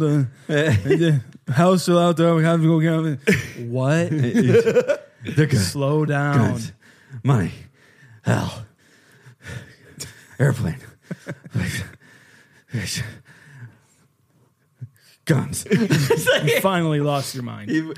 No one knows what's going on, and she breaks that that case for that old ratty sweater to give him, and I get it, but at the same time, I'm now when I saw that, I'm wondering if that's where Hal got the gloves for the girl in the beginning. These old ratty shitty gloves that fell off of her that were 2 sizes too big. Here, it makes use a lot these. of sense. But what is this Here, cabin? use these. We'll just bring them back. This cabin's like a museum or something, Yeah, right? yeah. It's like some sort of tourist attraction thing. Doesn't that mean that there's a road there or something? Or at least an easily walkable path? You would think, or at least maybe this is the extreme. If Might you be like make The it to Shining. Which is why no one has been in there in ages. Yeah, there's no upkeep. There's none. It's winter season, so there's no. There's a black flame candle in the background. There's a guy behind the counter who's a skeleton just standing there. Scatman Carruthers is over there just trying to shine with them. Nope, it doesn't work that way. I do want to take a minute, for Michael Roker, because his whole performance in this is maybe one of my favorites of his whole career. You think so? I just really like it. I think maybe it's a little bit because he's a good guy, and I like seeing him in a good guy role. I guess he was just on set. He must really enjoy being a good guy because he's just on set, just zipping back and forth on these mountain ranges and stuff. Yeah, just having a fun, having a good time, and his performances, I think it's really good. I don't know. For some reason, I really like him in this role. I agree with you. I like him a lot too, and like the juxtaposition of him and Stallone, where Stallone was like the reason he did this movie was because he was afraid of heights to like get over his fear of heights, and he cited the reason was like, well, I'm not Stallone on the side of the mountain. I'm Gabe. You know, Gabe. Yeah. So it's like he tricked his mind into just being a different person. Like, I'm not Stallone, so I'm not afraid of rock climbing. I am this character who's done this several times. Where Michael Rooker, I was watching a making of or whatever, and they cut to him, and he's like, "Yeah, I'm not afraid of heights at all." And then he does the thing in the beginning where he like flies out, leaps off the thing. Yeah, and he's like, I don't care, I don't give a fuck. Like it was just really funny to see him not give a shit, and Stallone, this big tough guy, be like, I cannot do this. There's no way. Unless I'm a different person. Do you think, though, that if this is just Michael Rooker, like, I always feel like he overacts. Ooh. I always feel like this is just almost in everything he is, he's just so over the top in how he acts and portrays things. And is that weird? Because I need to convince me of this. Well, I don't really have anything to convince you on. That's just how I like him a lot. He's in some. This is actually per the Jarrett Layoff actor database. This is his third role. Yeah. He's been in on our show, Tombstone and Mallrats, and he's just like. He's just like at a 10 at all times. Yeah, there's no dynamics almost in what he does. You're right. He's always. It seems like he's always on like high anxiety kind of a mode. I get that. I'm not saying it's bad. I'm just saying sometimes it's just like come on, man. Like, maybe.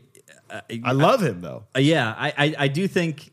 Not to take it too far back, but you would think that they get this call in and they're kind of hanging out in the ranger station, like back when they first get the call. He's over death already. He's pretty over it. He's pretty good. He's like having a good time. He's back to Michael Rooker having a good time. Yeah. And then he's talking just talking with Frank and prop. Oh, props, huh? Yeah. Ooh, here's a prop. I want Frank's painting. Where are you going to put that, man? I'd put it on the wall in here. All right, it would be pretty good.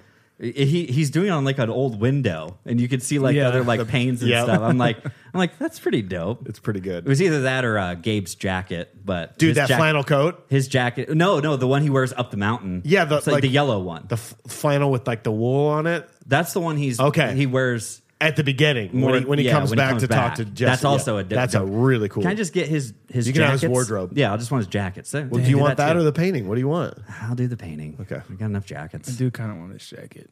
You can have it, man. You're a good jacket guy. Dope. Yeah, I'm gonna go with that. I want the stuffed animal that fell. Nice. I want it after it fell. After it fell. Yeah, I want to be hiking along. Hey, you're hiking along. And I want it to like fall right in front of me, and then I stop and I pick it up and I go, "Oh, that's really great." And I walk, and like 3 seconds later, right behind me, just a thud. It's just an epic. That's what I want. An just epic a giant thud. Wile E. Coyote cloud of dust. Just behind you. That's what I want. You got your stuffed animal. You hear a thud behind you. They just keep walking. Wonder where this animal came from. I won't look up or anything. Nope. I'm not. I was like, awesome. I got a souvenir for Willa. Wow, and that's great. You know what? I want the little red clip, the one that ends up actually broke. Yep. I want that. And I'll use it as a ball marker for golf. Cool. That'd be awesome. I think that'll do it. During that scene, too, he's like, that clip's not going to hold. I'm like, no shit. Yeah. Thank you. And Captain how can you Obvious. see that from there? But anyway. Yeah. Anyway, I digress. And before the fourth scene, though, you got this like ridiculous like sledding incline scene. This, out of all of the action scenes in the movie, this is the best one.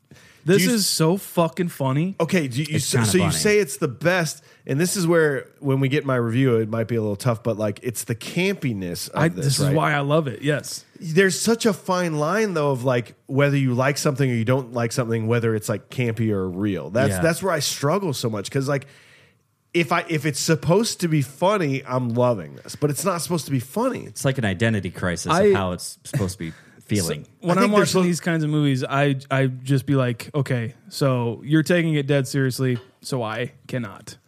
Okay.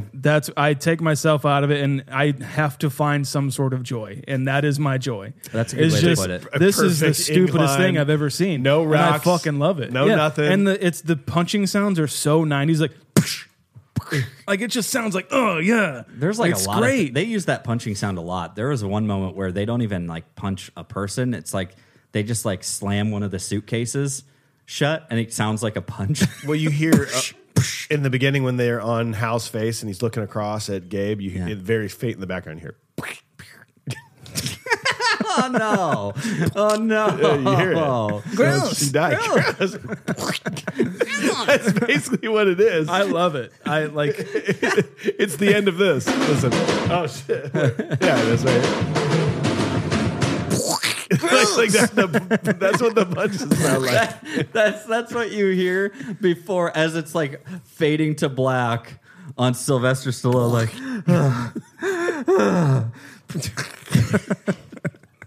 Like I really do think that this scene, like the sliding down, Right. punching fight scene, and like it's brutal when he is face down, they show his face, or like he pushes his face down, like it would burn you, I guess. Yeah.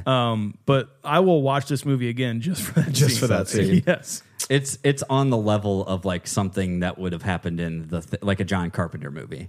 To me, Okay. like They when they Live. show his face, yeah. Yeah. It really is. I don't know.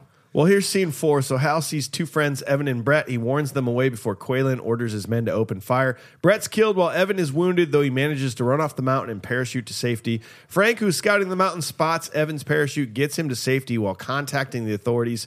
Gabe has an encounter in a cave and have to escape an explosion. Meanwhile, the mercenaries flag down Frank in the helicopter, but by the time he realizes it's a trap, it's too late. He is shot. As the mercenaries split up to look for the last case, Hal stabs Delmar and escapes. I think I got to go most lovable face here. I don't know if I have a punchable face in this necessarily. You guys might, but Frank's my lovable face in this. Yeah. Like the maniacal laughing aside from the beginning, like he seems like he's sort of like the dad of this group. Like he seems like such a joy to be around. Yeah. And he's just such a nice old man. He comes out and helps out Brett or Evan or whoever the fuck it is. Right. And he shoots away the coyotes, and he's just he's my lovable face. He's a lovable face for sure. I feel like there's one or two of the bad guys that I could do a punchable face on, but most of them are just so forgettable. Is it the British guy that does the regrettable soccer scene here? Oh yeah, dude. Who is the voice of Gaz in the Modern Warfare movies? Really? Or games, sorry. Oh my God. Like, when he, especially in that scene, I'm like, where have I heard? Yes. Especially Really? like over intercoms. I'm like, that is the Modern Warfare guy. Yeah. And it was, so Oh, nice. kind of fun. And you got Leon. I know a lot of people might not like Leon maybe in this, but he's probably my favorite bad guy in this movie. Like pretty good. Like when he comes unhinged in this scene that we're getting to, when he's fighting. That's when he got good. The other times where he just seemed like he was a stunt cast. just one-liners kind of Yeah, thing. and he was like, "Get moving, stupid Yeah. head." Yeah. We got a lot of kids waiting, so get going. I like Leon. I think he might be my favorite bad guy. Other than the girl, She's great. Crystal, She's she's good. really good. She's awesome. She could roundhouse kick me anytime. I would love it. But I think Leon is really good. Like his scenes play out very well. He's very sinister as a bad guy. Actually, Yeah. I mean, you go from Cool Runnings to this. I mean, it's pretty dang good. My most lovable face is the extreme guy that survives. Yeah. I think. Oh, yeah. because he goes through the most shit. Like especially this scene where they confront him. He's like, "Don't do anything. Don't say anything stupid." And they pull out the gun or whatever, and he starts to run. He's like, "Dude, guns are like not chill, dude. Dude, make NAR, not war, dude."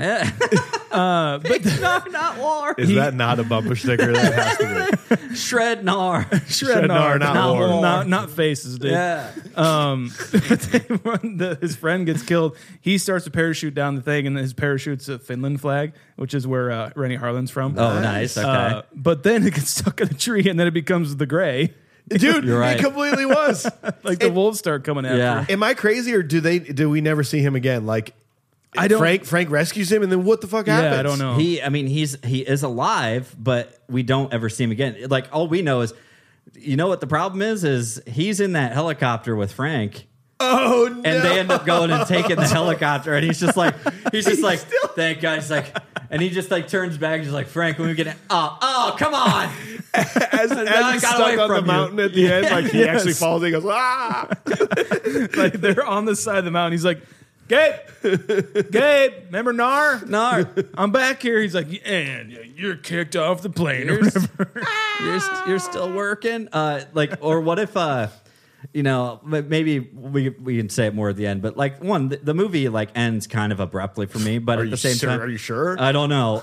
We'll get there, but what if it just like fades away and then it does like a slow fade back and it's just him hanging to the tree? Guys, I want it. Please. It's Will Ferrell from Austin Powers. Guys, my leg's pretty broken, and it just fades out again. And you hear, guys. I don't think I'm doing too good down here. my leg is badly burned. It's starting to smell like a bit almonds. like almonds, which is not good. I want why, and that's where I'm going with this movie. Like, if it is what we think it is and it's campiness like that, like just go all out, like do some funny stuff like that. I don't think they're going for camp. Okay, and so I feel what you're saying. Like it's you want it to be one way or the other. But yeah, like I said, my brain just turns it off. I'm like, I'm not taking this movie seriously because it's taking itself too seriously. Okay. And so I am watching this movie in a different filter. But you're better than I am because I'm watching this being like, what were they? Maybe thinking? the second time around I do that. The Okay. first time around, maybe I am like you. Okay. I think I've come to kind of a revelation here of this movie, and you made mention, Mike, that you believe like Hal is really the one responsible for what's the girl's name? Sarah's death in the beginning, right?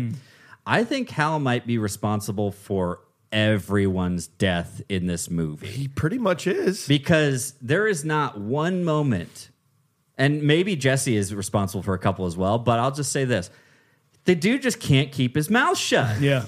Because every single time it's like, when he comes back down, get rid of him. And then immediately Hal is just like, go, Gabriel, and then it comes back to, no, Frank, go, get out there, Frank. They're just kids. Oh, hey, guys, get out of here. No. It's like, Gabe, there's a bomb right above you. Gabe, there's a bomb. Gabe, there's a bomb. You can't tell me that like if he would have just like kept his cool and then like waited for the opportune moment like a hero would, then it would have been fine. The other problem that also led to some deaths was he just couldn't help but like keep screaming and warning people in slow motion. Mm-hmm. If he would have done it in regular time, he would have probably saved Frank and a couple other people. Speed up that frame rate. Hal's there yelling, and the moment it cuts to slow motion, he's like, they're just kids. It's like, you should have been faster. Should have been faster. Did the same thing. He couldn't with Frank. hear you. Yeah. You can't make out what you're saying, and you're yelling too early. This is all your fault, Hal. I think this whole thing is your fault. There are things where I realize that like their relationship's not going to work, Gabe and Jesse, because I know what like a relationship that does work. I know what that's like. Oh. If I were in front of Molly and I was able to pick up someone, bench press them upwards with enough strength to drive them through a very not sharp stalactite, Right. And then I went immediately over to my wife. I was like, hey, how are you? It's going to take a couple days before she probably talks to me. Processes. Like, First of all, just to understand how I could have possibly done that. Yeah. Second of all, to be like, I can't believe you did that. yeah. Stalactites are from the ceiling. Stalagmites from the ground. Thank you. Those are tight. Those are might. There you So go. that's how I remember it. Getting impaled sure isn't too stalactite, bro. Yeah. Did you write that? More like stalag might just go home and forget about all this. Stalagmite nighty night. Why don't you be more like the hippie dudes in stalag? All right.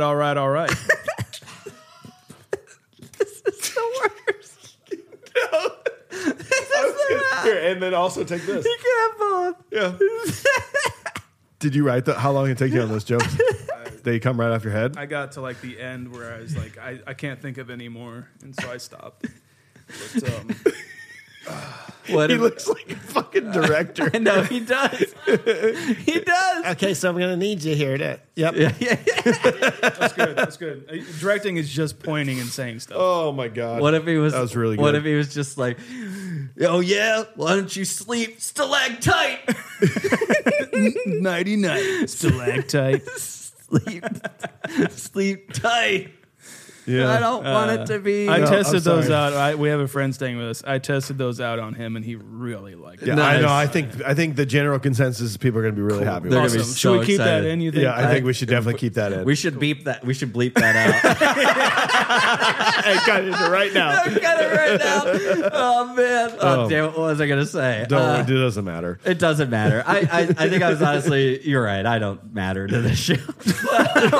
Yeah, that's what I meant. Yeah, AJ. Thanks. No, I. How did you feel about Leon's like death scene though? Like his death. We always talk about like deaths and like some people are like really good at dying.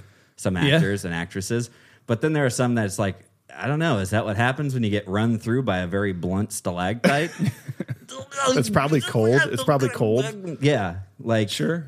I mean, I don't know. It's just a little weird. He had his own Rambo knife. That was cool. Yeah, that's pretty tight. But other than that, I don't know. I think it was okay.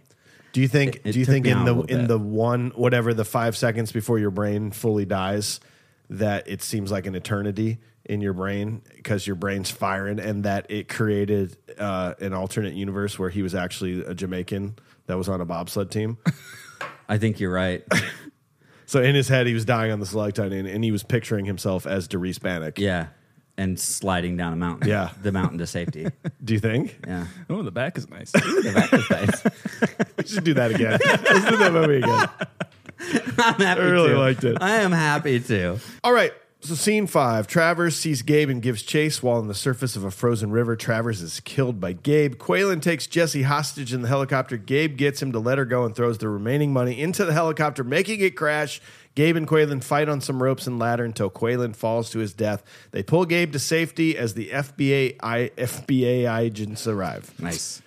If Gabe wasn't going to die just from not wearing a coat for Right. the last 3 days or whatever, You know, hypothermia. it's going to be and let's just be honest. My cold plunge tub, the exterior air temperature was like 27 degrees for about 24 hours, and it was 7 inches thick of ice. So the fact that this river was like a centimeter thick that they could Yeah. bust through, that doesn't check out. But the temperature of this water and him being able to get out and not warm himself up, like he's fucked. Yeah. He's literally fucked. And Yeah. they just do not care to address that at all. No, they don't towel him off at all. They don't. And I mean, he gets his shirt back. Yeah, we know from Right? other movies that you're supposed to take your clothes off. Right. You know. But he took that ratty sweater off in the water, and just I think just so we could have a little bit of shirtless Stallone in Oh, this. of course. It's like, yeah, but let's just do it in the water. It'll kind of muddy it out, and then. But that's it. Like he takes off his clothes, and I think it's Hal that finds him, right? Or isn't it like one of them finds him? I think so. Yeah. And they don't have any other clothes to give him.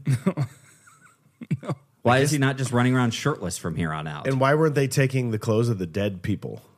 Yeah. True. Yeah. all Why the weren't coats. they eating the dead people? I literally Hey, by the thought- way, have they been on this mountain for multiple nights? At least 2. This is I At think least it's the one. second They day. haven't had any food at all No. or water. Well, you don't in the movies you don't have to eat or poop. Gotcha. Well, they did have power bars. The bad guys did. Oh, that's They look right. He pretty was good, tossing didn't they? power bars out. Yeah, they had power bars. They were trying to lose weight or drop weight from the plane. Yeah, a lot of protein and stuff. I did actually have that thought, like maybe because he takes off that sweatshirt or something under the water, and then my immediate thought was, oh, I bet he's going to try and kill that guy for his jacket, and then he just pushes him into the water, and he was probably like, damn it, I needed that jacket. Fuck. Okay, well, I'll figure something. Everything's out. happened so Oh fast. God, I better go skin like a bear. Like that's what he's got. Well, to you're do thinking at this too, point. like Die Hard takes the time to address that, like especially without his shoes and shit. Like, so Right. he's actively looking for other, henchmen's shoes, and a lot of them don't fit, which is like a good touch for that movie. Yes. But like you're right, not in this movie, he's not doing that with, and so it's like, is it just the muscle keeping you warm? I guess we'll have to assume. Yeah, I guess so. Like, Yeah. John Lithgow has a couple of references. We might need a new section, guys, for AJ's pointless movie trivia finds. Okay. We'll get a soundbite going. We'll just be like, "Hey, this is pointless." Woo! Ugh, this is pointless. No, so sorry. What's the point? I don't know. None. Good. We'll get something out of that. We'll get something out of that. Don't worry. All right. So, anyways, That's gold right there. So John Lithgow, he has a couple of moments throughout this movie, and I was hoping there would be a third, but I didn't find it anyways. But at one point, when Hal calls him, he's like, "You're fucking murderer," and he's like, "Kill a couple people, and you're a murderer. Kill a million people, and you're a conqueror."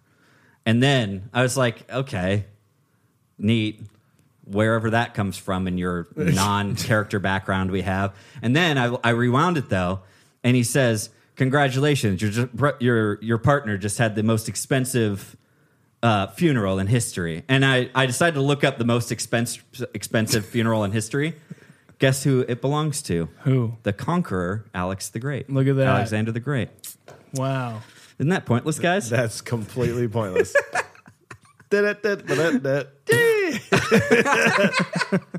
But that's where these Freeze movies frame. it's always a freeze frame.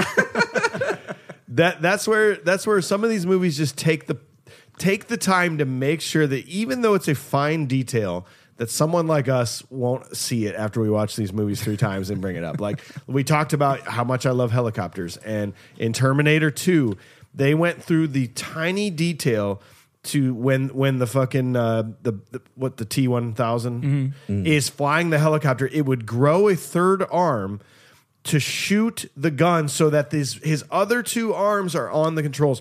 Helicopters, you cannot take your hands off the controls. Like you just cannot do it, especially when hovering. You have to have one on the cyclic and then one on the Rotary girder. Of course, the rotary girder. And the fact that multiple times he's just like he's not only is he shooting a gun, holding a gun, but he's talking like out a window, like, "Hey."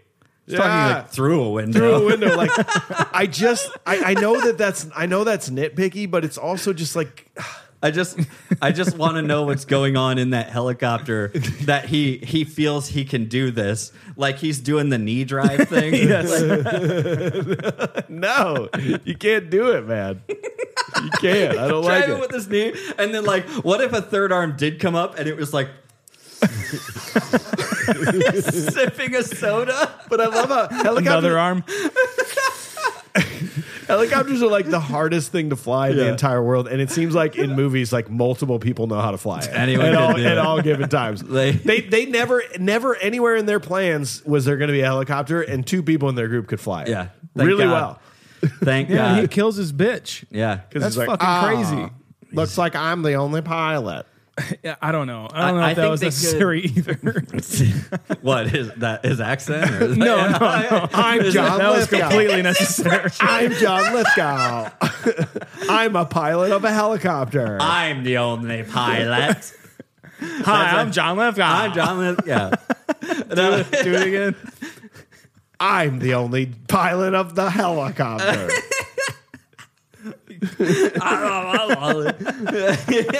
Give me my money. Yeah. It's close, There's right? a little It's James actually really Cagney in there. fucking Yeah, all right. See? Yeah. No, I do. I wish that a moment like this, because I think they tried to do it with maybe the guy who got shot and they threw out the airplane, right? But it wasn't impactful enough. No pun intended. But for him to go and like betray like the person that you would think that he's not going to betray. Doesn't he even say like, I should marry you or something? Yeah, he's like, that? you're going to make a fine wife to somebody one day. It's like, I don't know. The sexual tension's not even, it's very weird between those two characters. However, it's like, that's an incredibly sinister moment for his character.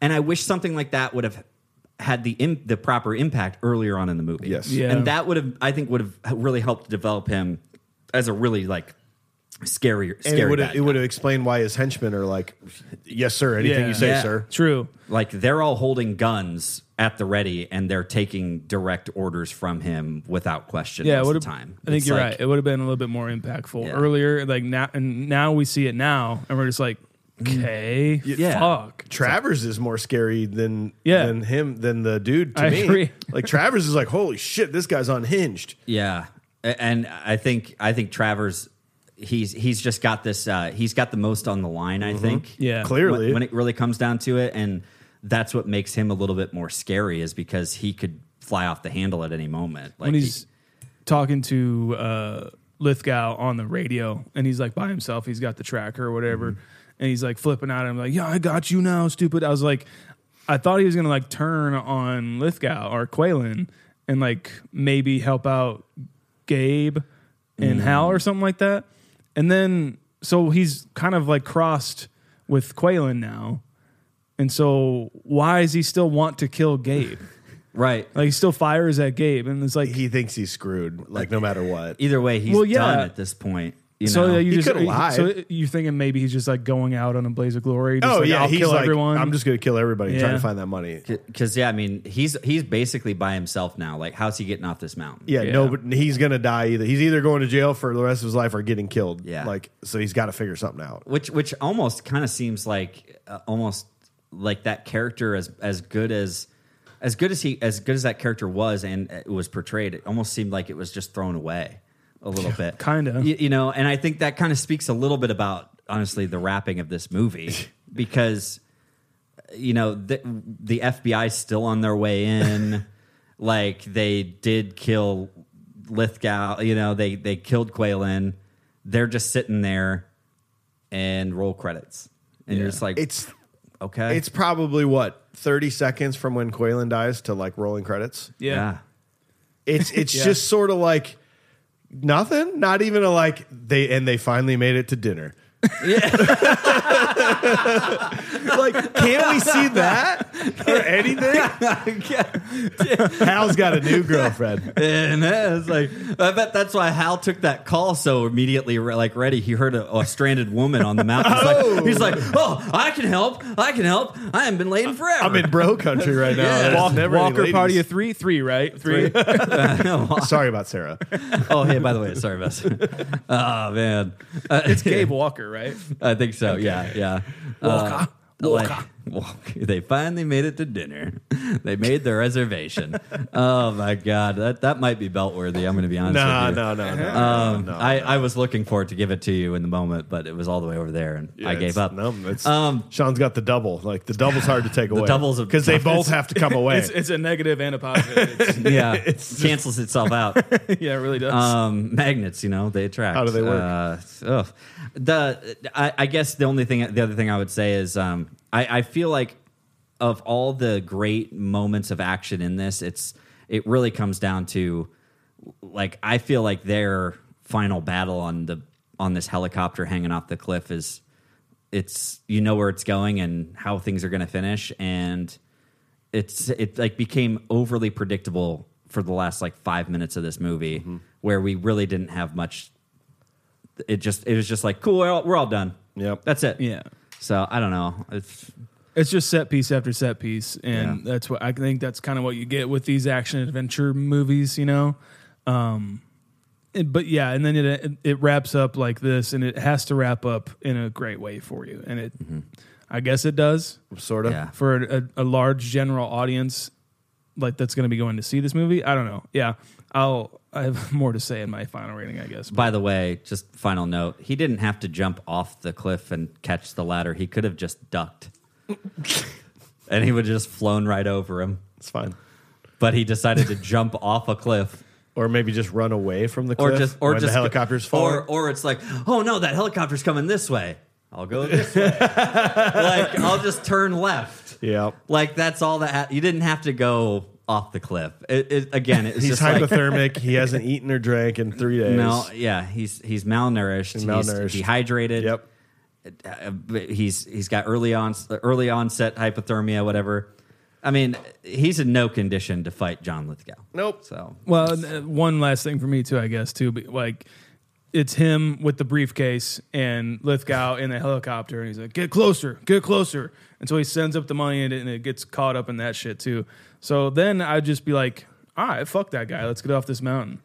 Like, I know he's in a helicopter, but you can't like hide behind like a rock or something. Like, let's wait till he fucking runs out of gas and then we'll fucking leave. Do you have to like take him down right now? He's in a helicopter. I'm not sure that like a bag of money will take down a helicopter either. I don't know if that's true. It's not going to take down the helicopter. And if anything's going to happen, by the way, if you're John Lithgow, it's like, well, that was the last of the money. Well, see you guys later. And then you just leave. You got to literally get out of all of his leverage was just, swiped up into a paper ripper thing, Yeah. Paper ripper. Yeah, that's Paper what they're shredder. called. Yeah. But like that's his leverage, and so why didn't you just like throw it off the top of the mountain or whatever and have Lithgow go get it? Yeah. Like fuck that guy, let's leave. Yeah. don't know. It just seems like poor choices and like, hey, we need to finish this movie. Yeah. Just like we should finish this episode. Well, we need to finish this episode. Perfect timing. We got to give this a modern day rating. Sean, we'll start with you after this critical rewatch. What do you think about this thing, man? I think this movie's fine. I think it's way too long for what it needs to be. I think it overstays its welcome a lot. I'm not really stoked about a lot of the character development in the movie. Don't really need much of it, to be honest. I think Rennie Harlan shoots a great action movie. He's a great action director. For what it is, it's fine. I just think that it's kind of a little bloated, and I think it could have been trimmed down a little bit, and I probably would have really liked it. But in the end, this movie's fine. It's a 5.9. 5.9. AJ, what about you, man? This is a movie. I never thought I would say these words, guys. Like I would ever think about saying these words. But if there's a Razzie out there for like laziest wardrobe, it would go to this movie. Because like at no point, like we're not thinking about the conditions. Nobody has a stocking cap on this entire movie. Like not even professional climbers. So nobody's dressed for the weather. And then most of them are just wearing the exact same thing the whole time. Like even when Stallone like when after the initial incident and then he comes back 8 months later, Jesse's still wearing the same thing, the same outfit. Like there's nothing. I know that's a weird nitpick, but like I think it's a good overall idea or like feeling of this movie. It's like there's just a point where it kind of got lazy, even though we had some of the most, quite literally the most amazing action sequences in film. And some of the greatest sets and where this has taken place, locations. I think it's really, really well shot. I think it's really well put together. But again, there are just moments that just seem lazy in this.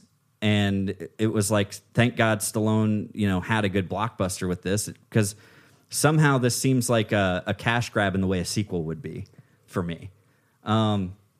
So I don't love the movie necessarily, but I will watch it if it's on for specific parts.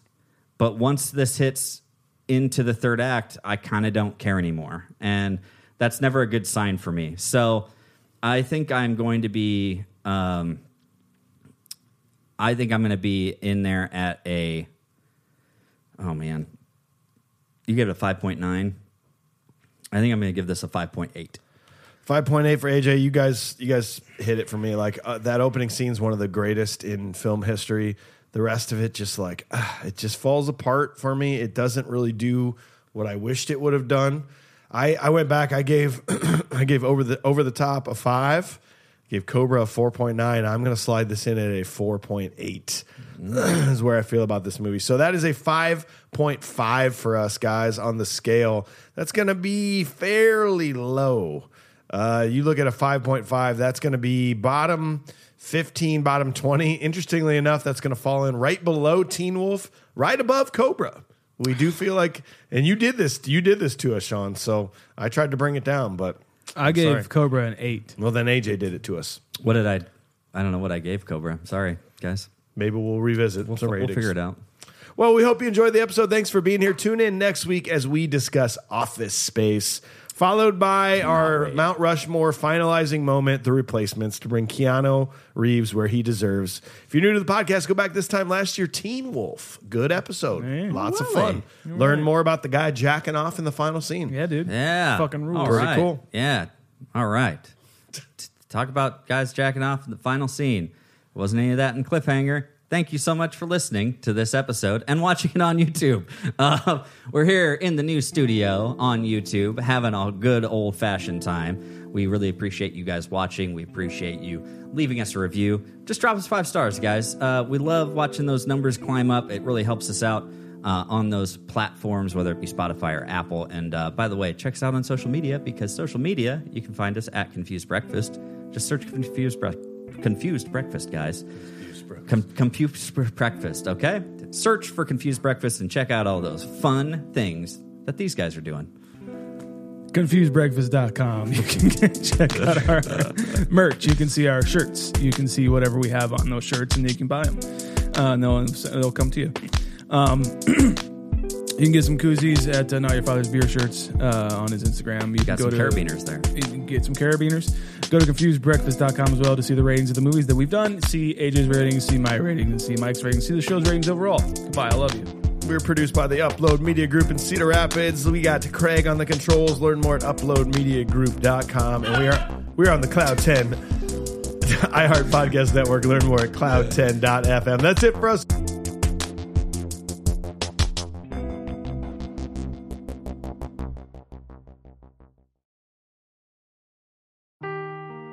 Seeking the truth never gets old. Introducing June's Journey, the free-to-play mobile game that will immerse you in a thrilling murder mystery. Join June Parker as she uncovers hidden objects and clues to solve her sister's death in a beautifully illustrated world set in the Roaring '20s. With new chapters added every week, the excitement never ends. Download June's Journey now on your Android or iOS device, or play on PC through Facebook Games.